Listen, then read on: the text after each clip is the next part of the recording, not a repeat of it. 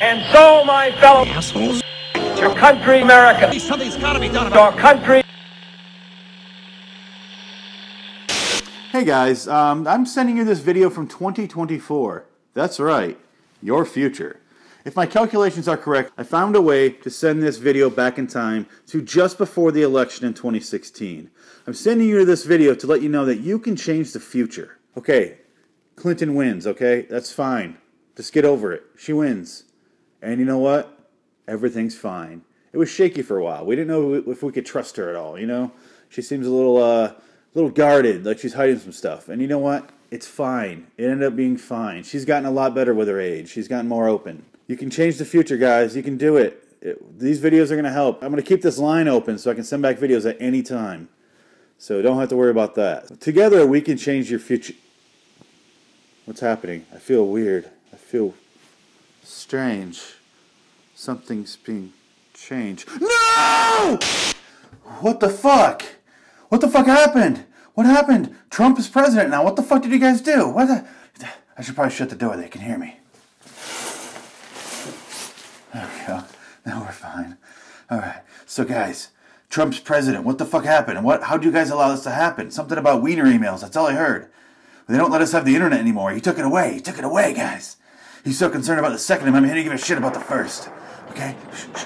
So, you hear that? Tanks. Guns. Soldiers.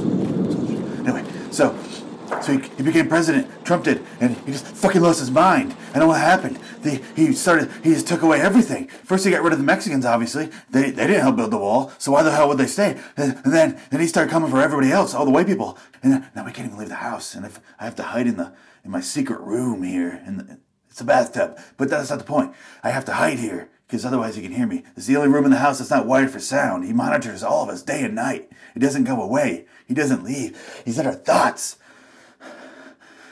It's been days. I haven't left the house. I'm scared. There's constant patrols outside. Do you hear them? Hear that? That was a car radio. But that's not the point. The point is, you can't even leave the house without getting questioned. You get stopped every 20 feet, and he just fucks with you. He's fucking with your mind. He doesn't give a shit. He's just executing people in the streets. He doesn't care. It doesn't matter what race you are, who the fuck you voted for. He doesn't give a shit. He's just killing everybody. It's scary. It's real scary.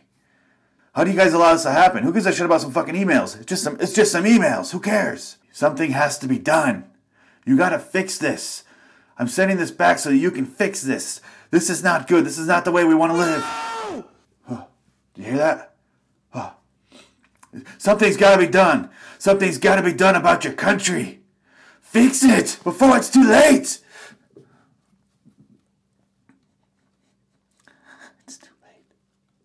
what happens to us in the future. What do we become, assholes or something?